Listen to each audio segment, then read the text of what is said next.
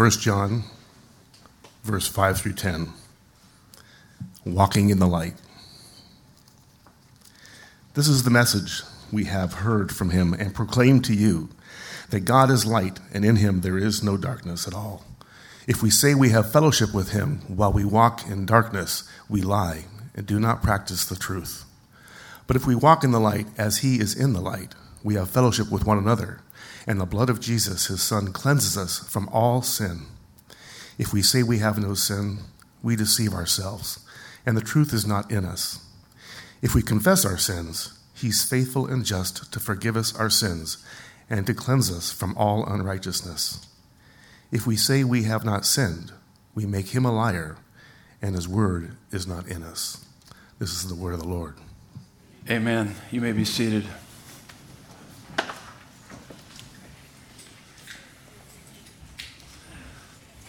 Thank you. Good morning. You guys doing well?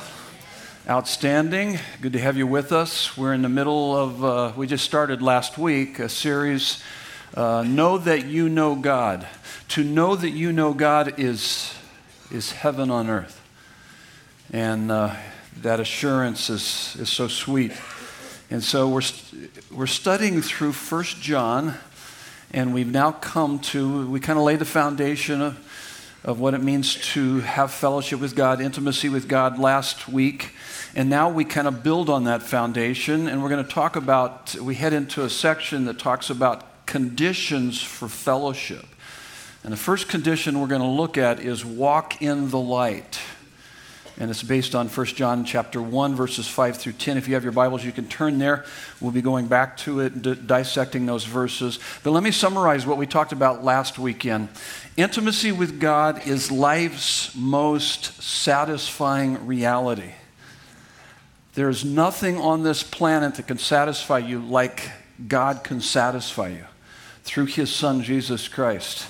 And that intimacy with God is a mutual giving and receiving of love and truth between you and God. So there should be those moments when he comforts you, but also maybe he convicts you too.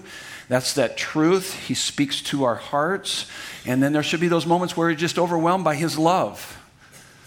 That you don't just know that he loves you, but you experience his love. And then there should be also, along with those moments, where you share your love with God. God, I love you. I adore you. I need you. And you also speak truth to him. You share your heart to him. And so that's part of that. That's intimacy with God is mutual giving and receiving of love and truth. Intimacy with God will give you a fullness of joy that you won't be able to keep to yourself. You're going to want to share it with everybody. It just overwhelms you. It overflows. That's what we saw in the first 4 verses. Now, if all of that is true, then why don't we experience more of that fullness of joy as a byproduct of intimacy with God? I don't know if you're like me, but I don't experience that near enough. And anybody like me? You don't experience that near enough? Okay, the rest of you do, okay?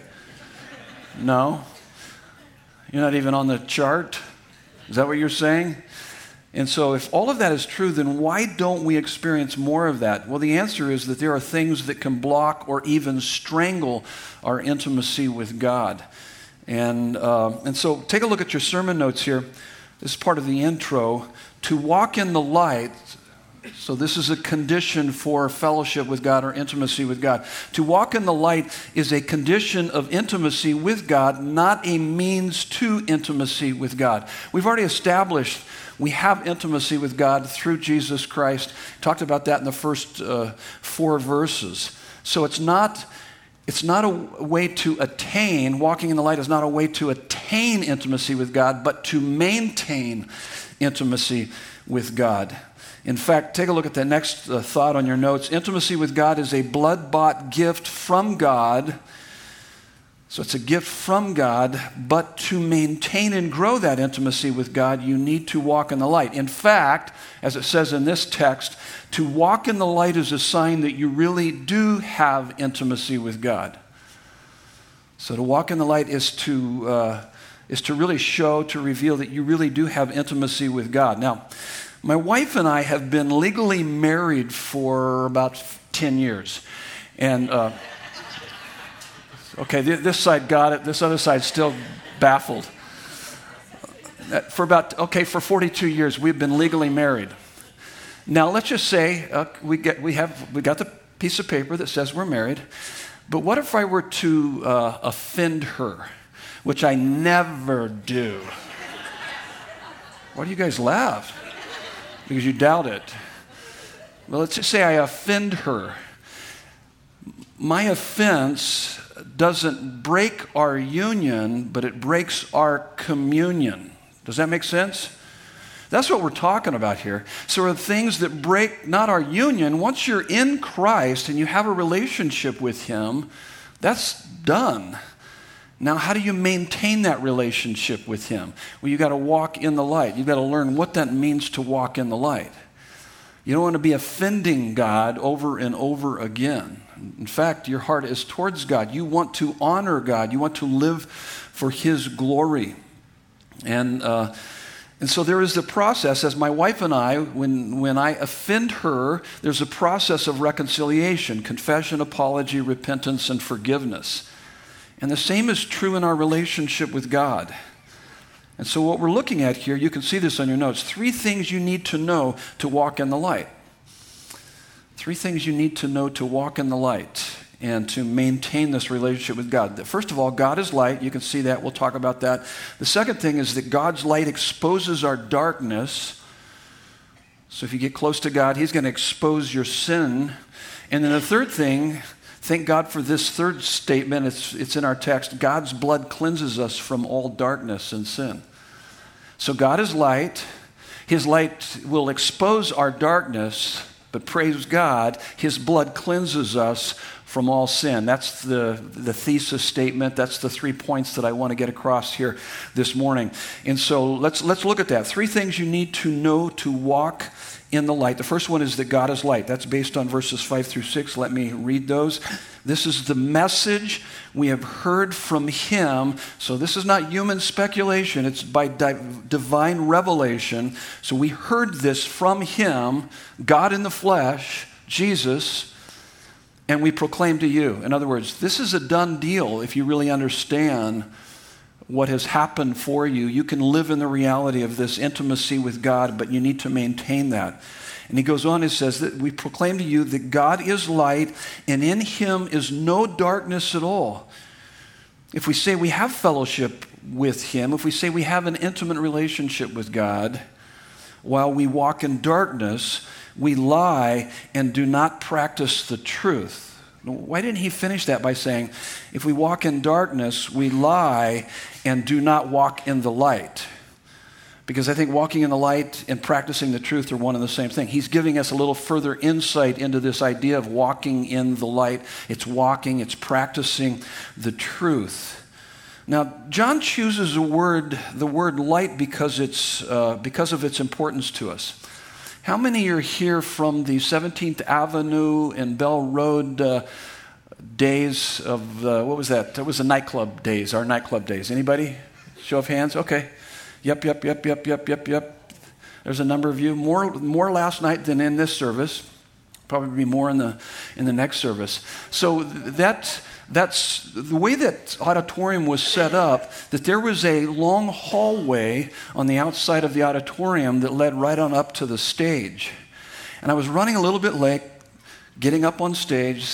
The worship leader was praying, and so I was trying to hightail it up there, so I was running down that hallway. Now, the only problem with this hallway is that the light switch is at the other end of the hallway.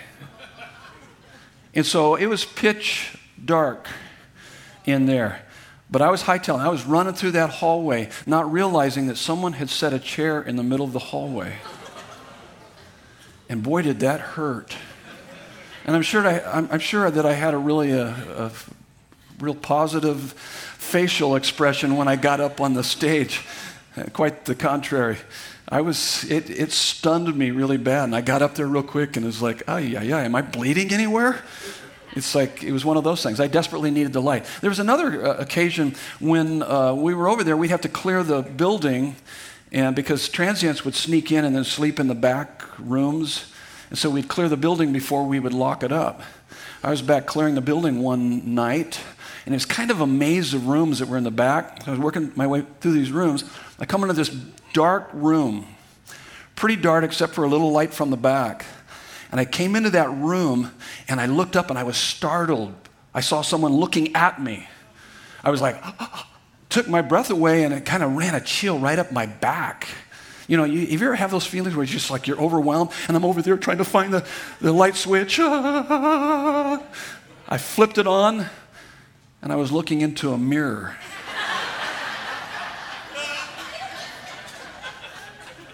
Yeah, you guys laugh. I think I wet my pants over that. Gee, I was seeing my own facial expression. I freaked myself out. Oh boy. Oh boy. So what is the main value of light? Based on those stories, what's the main value of light? It helps us to avoid danger and to see where we need to go. And so keep that in mind as we work through these notes. Here's the first fill in the blank on your notes, and that is God is holy. So when we talk about God is light, when he says God is light, God is holy, perfect, morally pure, absolutely just, and cannot tolerate evil. He's all about the truth. He's holy, therefore he wants us to be holy. And that's found in 1 Peter 1, 14 through 16. So God is the source and the standard of all truth. And he is truth. Remember what Jesus said in 14:6 of John, I am the way, the truth. You want to know the truth? You don't need to stumble through the hallways of life, these dark hallways trying to figure out why all this sin, why all this suffering, what's going on, what's the solution? He came to bring the solution. I am the way, the truth, and the life. No one comes to the Father but by me. In other words, he's saying, through me, you can have a relationship with God. So God is holy, perfect, morally pure, absolutely just, cannot tolerate evil.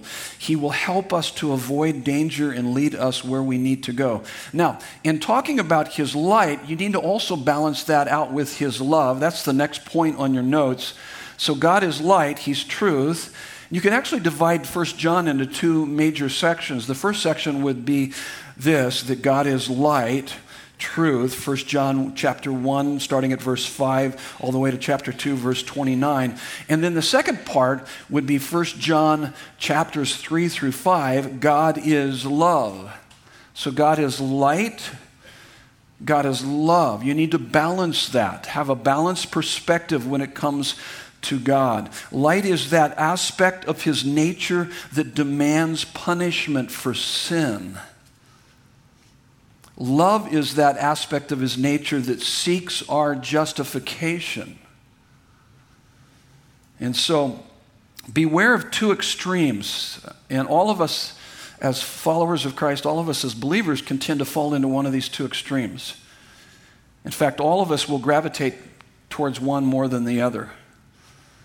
And the extremes are this, legalism and liberalism. And I don't mean liberalism, that's not politically.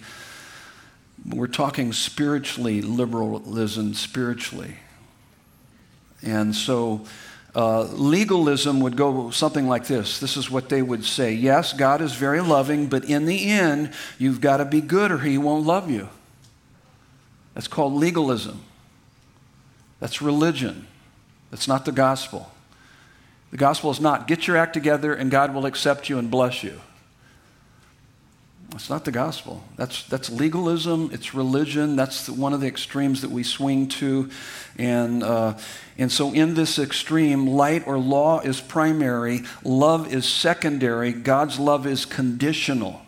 This would be represented in the Bible, that's moralism, it's Phariseeism. It would be the elder brother in the prodigal son story in Luke 15. Remember the elder brother? He was a lovely guy to hang out with, wasn't he? He was bitter. He was angry. He was holier than thou. He was self-righteous. He was very sanctimonious. He was appalled that his brother did what he did, and then he came back and dad accepted him as he did. See, that's a religious attitude. And that's a person that does not understand the grace of God, the love part of God. It's doubtful that they really understand the law of God too, but that's part of that. It's law minus love. So that's one extreme. The other extreme is liberalism. It goes like this: you should obey God, but in the end, God loves and accepts everybody. So love is primary, and light or law is secondary. God's love is unconditional. This is relativism. It would be represented in the Bible as through the Sadducees, and this would be the younger brother. This is love minus law, the younger brother in the prodigal son story in Luke 15. So let me ask you this question. It's the next one on your notes. Is intimacy with God conditional or unconditional? You can answer out loud. What do you think? It's both. Actually, put yes down on your notes. Intimacy with God. Is intimacy with God conditional or unconditional? Yes. And let me explain that. The wonder of the cross is that it both satisfies the justice of God, the light of God, and the love of God. On the cross, both justice, that is the wrath of God upon our sin, and the love of God are both vindicated. They are both demonstrated. They are both expressed completely, and they are both utterly fulfilled. It's absolutely breathtaking when you begin to understand that. When it dawns on you, the justice of God and the love of God. It's a recognition, as you hear me say many times, is that I am more sinful than I ever dared to think. I was so sinful, Jesus had to die for me. That's one part of it. That's the justice of God. That's the light of God. But the love of God says this. It says this: I'm more loved than I ever dared to dream. He loved me so much, he wanted to die for me. So you need to maintain that balance. You need to have that balance. And so he doesn't ignore our sin and rebellion or relax and compromise his standards. He assumes our sin and amazingly sentences himself for our sins. He paid the sin debt to the Father in full. And so God's holiness is honored, our sin is punished, and we are redeemed. God does what we cannot do so that we can become what is beyond our wildest dreams, perfect before God, and having an intimate relationship with the God of the galaxies. That's ours through Christ Jesus because of what was done for us on the cross. So it satisfied the justice of God, it satisfied the love of God. And so we don't obey God so that he will save us, but we obey him in gratitude because he has saved us. Don't flip that. I got to get my act together. I got to start obeying God. Then God's blessing will be upon me. No, God's blessing is upon you through Jesus Christ. You want to maintain that, certainly. But you have all the blessing, everything you'll ever need through Christ. So you don't obey him out of like you're going to earn it, because that's actually paganism. It's like when you study, Greek mythology, and they're going to appease the gods to take the heat off so that I'll be able to live a more successful life. Well, that's not Christianity.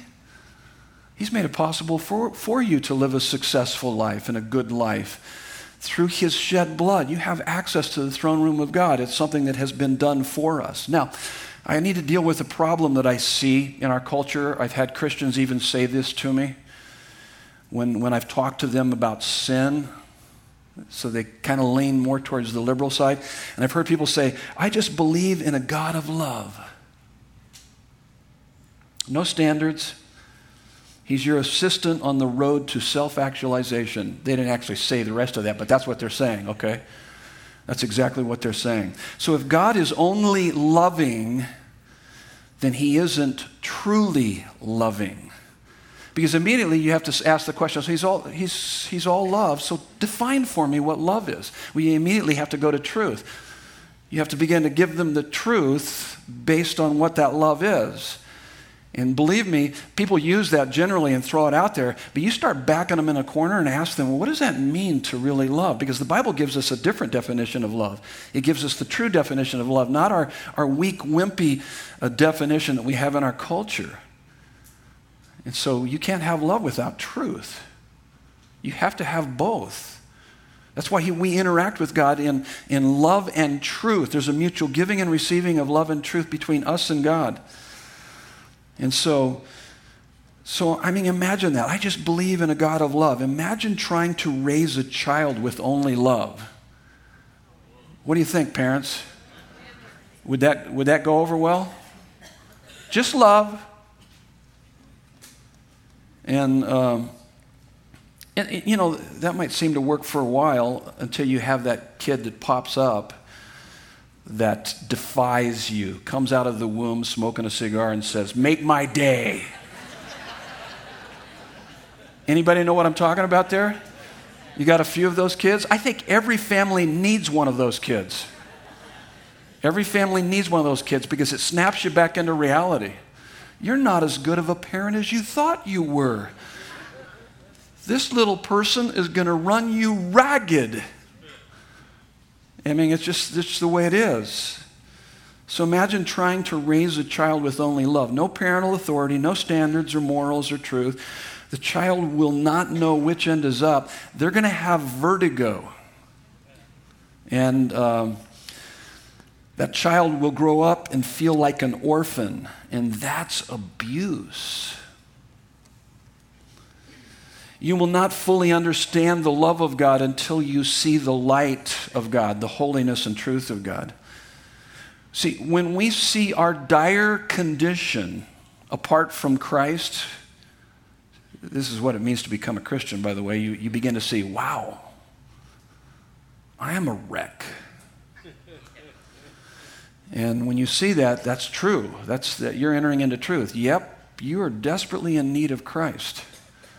So when you see your dire condition, and then add to that the magnitude of His provision, that's what brings the indescribable, indestructible joy. You know what I mean when I say indescribable, indestructible joy? It's indescribable. There's moments where you're just so overwhelmed you can't even put it into words. And it's indestructible because there's no amount of success in this world that can give you that joy, and there's no amount of suffering in this world that can take that joy from you. And that's a transformation of the heart. That's what God does through His Son, Jesus Christ. It's called regeneration. And we become born again, and we begin to realize the sin debt, and then we realize, oh my goodness, He's provided all for my sin debt, and now I can have a relationship with Him. And it's a gift. It's a blood-bought gift, as I've stated. And so when we see our dire condition, sinful condition, the magnitude of His provision, the cross produces in us indescribable, indestructible joy. You remember the story in Luke chapter 7 where Jesus is dining at a Pharisee's house, and in walks a woman of the city, is what she's called. She was a prostitute. And she kneels down and she weeps over Jesus' feet. And she washes His feet with her tears and then wipes them with her hair and then pours ointment on His feet. And this Pharisee he thought, this is despicable. This is horrible. And that's what religious people do. Does he even know who this woman is? And this is what Jesus said, very profound statement. He says, whoever is forgiven much loves much. And I've heard people say, well, that person over there, I can see why they're so excited about their faith because they needed a lot of help. You're delusional if you're saying that. You need as much help as that person does. The Bible levels the playing field by saying, for all have sinned and fall short of the glory of God. Whoever's forgiven much, when you realize how much He's forgiven you, man, you love much. You love Him. You give your life to Him. And not until you know the size of the debt will you know the size of the payment.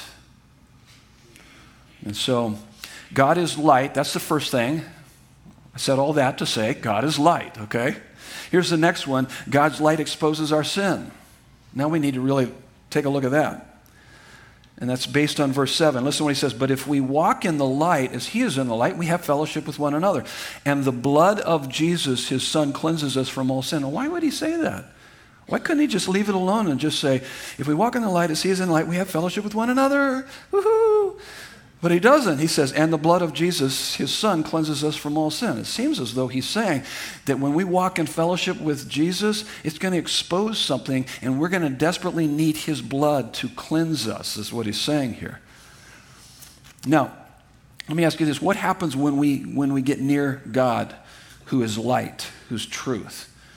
Well, the light of God exposes our sin. And let me give you 3 examples in the Bible. Isaiah had this experience in Isaiah 6:5. And I said, this is Isaiah, woe is me, for I am lost, for I am a man of unclean lips, and I dwell in the midst of a people of unclean lips. For my eyes have seen the King, the Lord of hosts. Job did the same thing. Job 42:5-6. I had heard of you by the hearing of the ear. I knew about God, but now my eye sees you. Therefore I despise myself and repent in dust and ashes.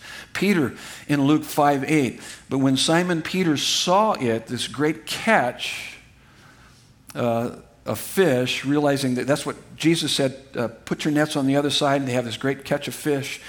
He fell down at Jesus' knees, saying, depart from me, for I am a sinful man, O Lord. He realized he was in the presence of deity. This is God. And it overwhelmed him. And he recognized his sinfulness. Now, here's what you need to know. So how are we to respond when our sin is being exposed? We don't do a very good job with this, I think, as humans. We might maybe do a little better job as Christians unless we're legalist and so or liberal. And so the difference between legalism and liberalism in Christianity is how they each respond to sin and failure. So this would be opportunity to look at, so how do you respond to sin and failure? When you're called on the carpet, somebody points something out in your life, or your circumstances begin to reveal an ugliness in your heart that you never thought was there. So how do you respond to that? Now, what's interesting about legalism, liberalism, and Christianity is that they can all look the same on the outside by going to church, reading their Bible, praying, giving faithfully, and being a generally good person. But there's something going on in the inside, and it really comes down to how they respond to sin and failure. Legalists who are moralists, it's really someone who gets their confidence, their assurance out of their performance. And so therefore, they swing to these extremes from pride when they are doing well and despair when they are not doing so well. So pride, look at me. If these people would just live more like me, this world would be a better place. You kind of see that in the political realm with both the conservatives, the hyper-conservatives, and the liberals. Like there's almost a sanctimonious, self-righteous, they could just be a little more like us. And that's legalism. And low view of law, really, because the legalist actually thinks that they can achieve God's blessing through their performance. That's insane. You can't. You can't earn right relationship with God. It's a gift from God. And so when they are exposed to be the worse sinner than they thought, legalist, they either respond with pride, and pride sometimes is revealed through our defensiveness and denial and blame shifting. But then when you're finally backed into a corner, it turns from pride to despair and doubting God's love for them. How could God possibly love me? And you're building it on your performance or Christ's performance. And so a moralist runs from God when sin is exposed. I mean, I've had people say, I better not even show up to church this week because of the way that I've lived this last couple of weeks. I'm just not going to. What? Is this based on your performance, your relationship with God? Then that's legalism. That's religion. It's not based on your performance. You should be running to church when you have a bad week, or even when you have a good week. And so that's legalism. Liberalism, relativist, is someone who gets their confidence out of not talking about sin and the wrath of God and the atonement of Christ, and only talking about the love of God and being a good person full of love, joy, peace, and social justice, making this world a better place. That's another form of moralism, by the way. And legalism is all law and no love. Well, this is all love and no law. And it's also a very low view of the law. It's called antinomianism, anti-law. The law is important. God wrote it down. You can't achieve your right standing with God, but once you have a right standing with God, you want to obey His law to honor Him and to glorify Him. And you'll never be able to do it on your own. It's the supernatural work of the Holy Spirit working in you. Your whole life, until you die, you'll be working on that. And so they don't even talk about sin, and therefore they have no intimacy with God. You can go to churches here in the valley. They're never going to bring up the sin topic, the atonement of Christ, or the wrath of God. And yet those are biblical truths that we need to know. A relativist runs from God by refusing to expose sin. And so here's the gospel response. Gospel response is the Christian is someone whose confidence is in Christ's performance. A Christian is someone who says, the only reason God accepts me is because of what Jesus has done for me on the cross. So it's a combination of both law and love. A Christian whose sin and selfishness are exposed comes to a greater realization that what Jesus did for them on the cross was greater than they had ever thought, giving them an increased appreciation of God's love. So when you're confronted with your sin as a Christian, you just go, oh man, that's right. And I'm so thankful for God's grace. So Christians run to God when their sin is exposed. You see, exposing and confessing your sin brings greater joy and fellowship is what he's saying here. Now there's a quote, it's a little bit further down in my notes, but let me bring it up. I think it's a good time for me to bring it up if I can find it. Yes, this is a quote by Charles Spurgeon. And he says, if any man thinks ill of you, do not be angry with him, for you are worse than he thinks you to be.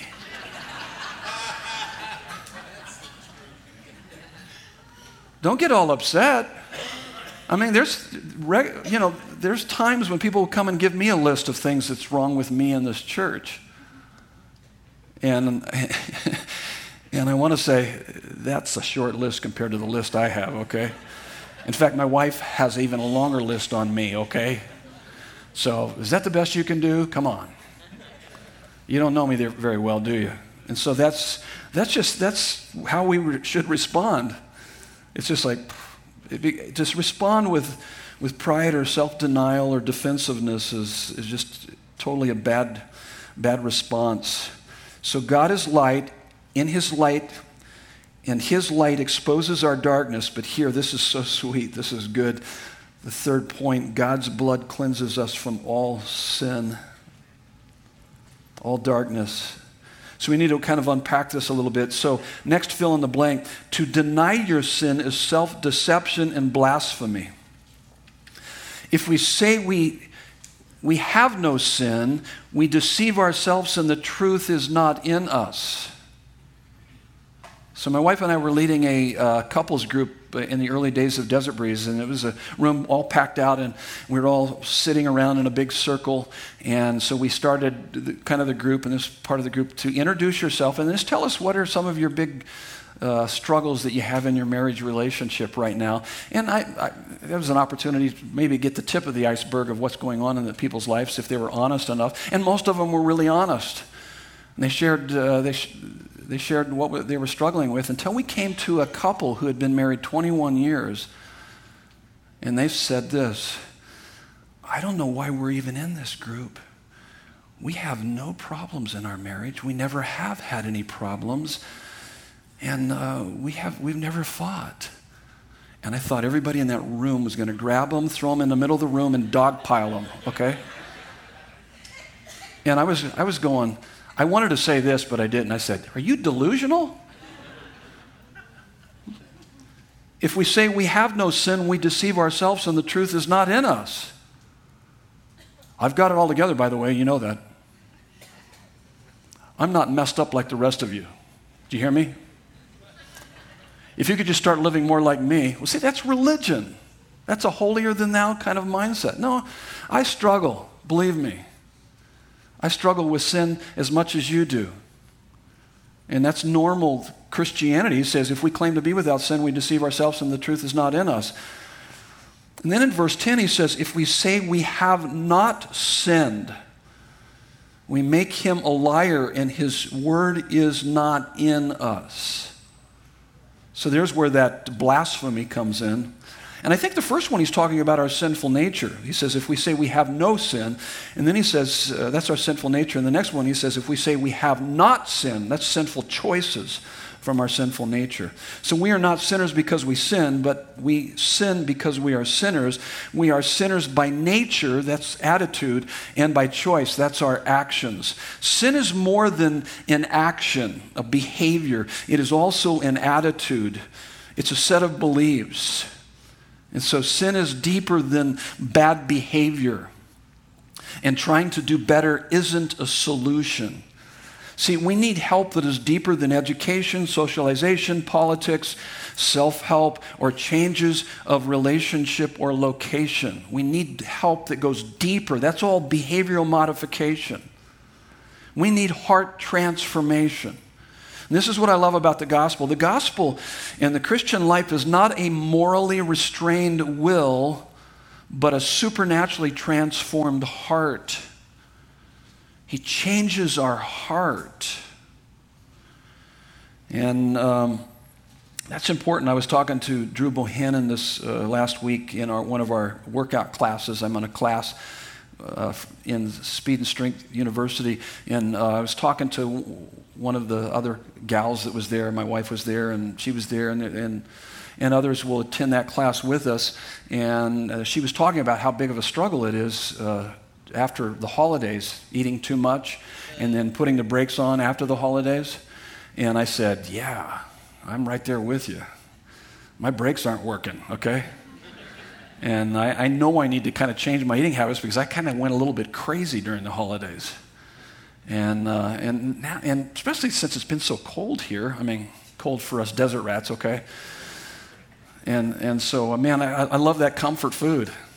I don't want to eat anything cold. I want something warm and hot and a lot of bread and all that good stuff. Anyway, I didn't need to go into all that, but sorry about that. But anyway, we were talking struggle, and I wasn't preaching to them, but I was preaching to me, and I just said, well, here's the bottom line: is the things we value, we prioritize. The things we prioritize, we practice. So just look at your practices. It's going to show you what you value. So obviously, you don't value eating good. You value not eating good more than eating good, okay? It's a matter of value. So it's not behavioral modification, it's heart transformation. You got to change your values. And so when we come to Christ, he begins to change our values, our likes and dislikes. He works on our heart. It's not the acts of the will, but it's the loves of the heart that are most important. He wants to work on the loves of our heart. And so we need to talk a little bit about this. What is the essence of sin or darkness and evil?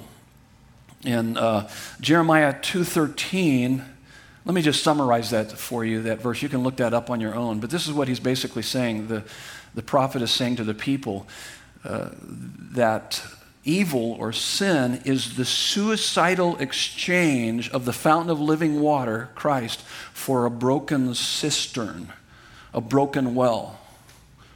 So what we do, it's also explained in Romans 1:25. What we do, and the essence of sin is that we exchange the truth of God for a lie, and we worship and serve created things over the Creator. That's the struggle that we all struggle with. That we look, sin is to look to anyone or anything as more desirable and satisfying than God. And that belief is the cause of all of our behavioral sins. It's the cause of all of our behavioral sins. Galatians 5:19 through 21 gives us a list. He says, now the works of the flesh, so walking in darkness, are evident. Sexual immorality, that word means porneia. We get our word pornography from this. And it actually means any sex outside the boundaries of marriage between a man and a woman. And he goes on, impurity, which is immorality, sensuality, unbridled desires, idolatry, sorcery, enmity, strife, jealousy, fits of anger, rivalries, dissensions, divisions, envy, drunkenness, orgies, and things like these. I warn you, as I warned you before, that those who do such things will not inherit the kingdom of God. What he means there, and we'll see this in 1 John, those that practice those things becomes a way of life for them. Because we can all struggle in these areas. But are you struggling? Or are you giving in? And so to deny our sin is self-deception and blasphemy. But to confess, here's your next fill in the blank, to confess your sin will cleanse you and not crush you because of the blood of Christ for you. Oh, that is so sweet. That's based on verse 7 and 9. But if we walk in the light as he is in the light, we have fellowship with one another, and the blood of Jesus, his son, cleanses us. Cleanses us. There's something about a shower. I love a good hot shower. Whew, I feel invigorated. Oh, the cleansing of that. I can even sleep better at night. It's just, there's something about it. And there's a cleansing. There's a cleansing that takes place. And so verse 9, he says, if we confess our sins, that confess there is an active verb. That's important. I'll talk about it in just a moment. But if we confess our sins, a confession just means to agree with God. When he reveals, when you look in the full-length mirror of God's word and he reveals something in you that's not right, you just agree with him. You say, yep, you're right, God. I need help. Please help me with that. So if we confess our sins, he is faithful and just. Why would he say just? Why wouldn't he say faithful and merciful? But he doesn't say that. He says faithful and just. You see, justice is getting what you deserve. Mercy is not getting what you deserve. Grace is getting what you don't deserve. So I don't want justice. I want mercy, but he says just. Why would he say just? Because all of your sin, what you deserved, was placed on Jesus. And we get what he deserves. And so God is just because he can't overlook sin. Sin must be judged. But it was for us, in our place, Jesus on the cross. So if we confess our sins, he is faithful and just to forgive us our sins and to cleanse us from all unrighteousness. Now, I've heard this wrongly taught that it's for unbelievers, and once you've confessed your sins, you don't have to do that ever again. You just live in the reality of the fact that he has forgiven you, and that's not what it's saying. It's an active verb. It's not a one and done. It's an ongoing working out your salvation with fear and trembling, Philippians 2:12 through 13. And if you're honest, if you're really honest about your life, you're going to be confessing daily and repenting. It's a daily thing. I mean, there are times my thoughts take off. I worry too much. I get too stressed out. And I'm constantly confessing and repenting and coming back to my Savior. My thoughts, my eyes go in wrong directions. I look too long, maybe, somewhere. I listen to stuff that I shouldn't be listening to. And I've got to make those course corrections. Sometimes I don't catch it immediately, but I catch it en route, and then I go, oh, what in the world am I doing? Why am I going that direction? What's going on? So there's an honesty about our lives, and we confess and repent, and oh my goodness, he brings cleansing to our lives. He's wanting wholeness for us. He wants us to be whole, full joy, indescribable, indestructible joy. And so, I mean, why would he have put that in the Lord's Prayer? If it was a one and done, why was that in the Lord's Prayer? He taught his disciples, this is how you should pray. Pray like this every day.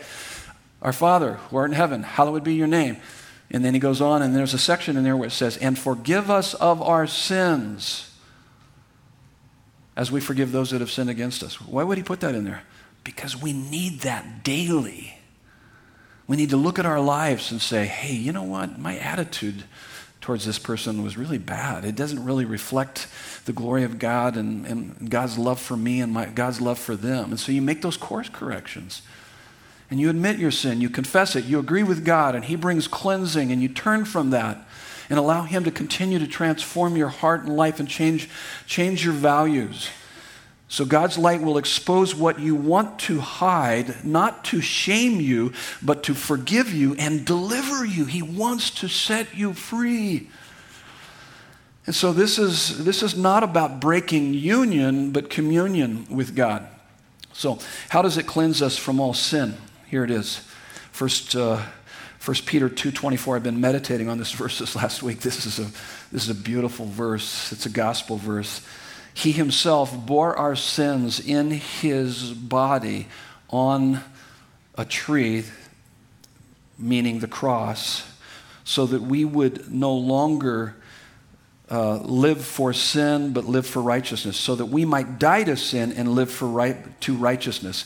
And he says this, by his wounds you have been healed. Past tense. So what is he saying? It's done. It's been paid in full for you. You can either live in the reality of it or not. And so what does that mean? What does that mean? Well, the blood of Jesus sets us free from, there's three things here. The penalty of sin, that's our past sins. Romans 8:1 says, there is therefore now no condemnation for those who are in Christ Jesus. So now listen to me. He will never, ever, ever, ever hold your sin against you. He will not condemn you. God does not condemn us in Christ Jesus. And so oftentimes this is where Christians struggle. I just talked to someone this last week, and they were struggling with this because their life circumstances are really getting crazy and chaotic and really bad, and they started wondering, maybe God's punishing me. I said, no, he's purifying you. Hardship, difficulty, suffering is not punitive. If you're a believer, it's purifying. He's wanting to draw your heart closer to him.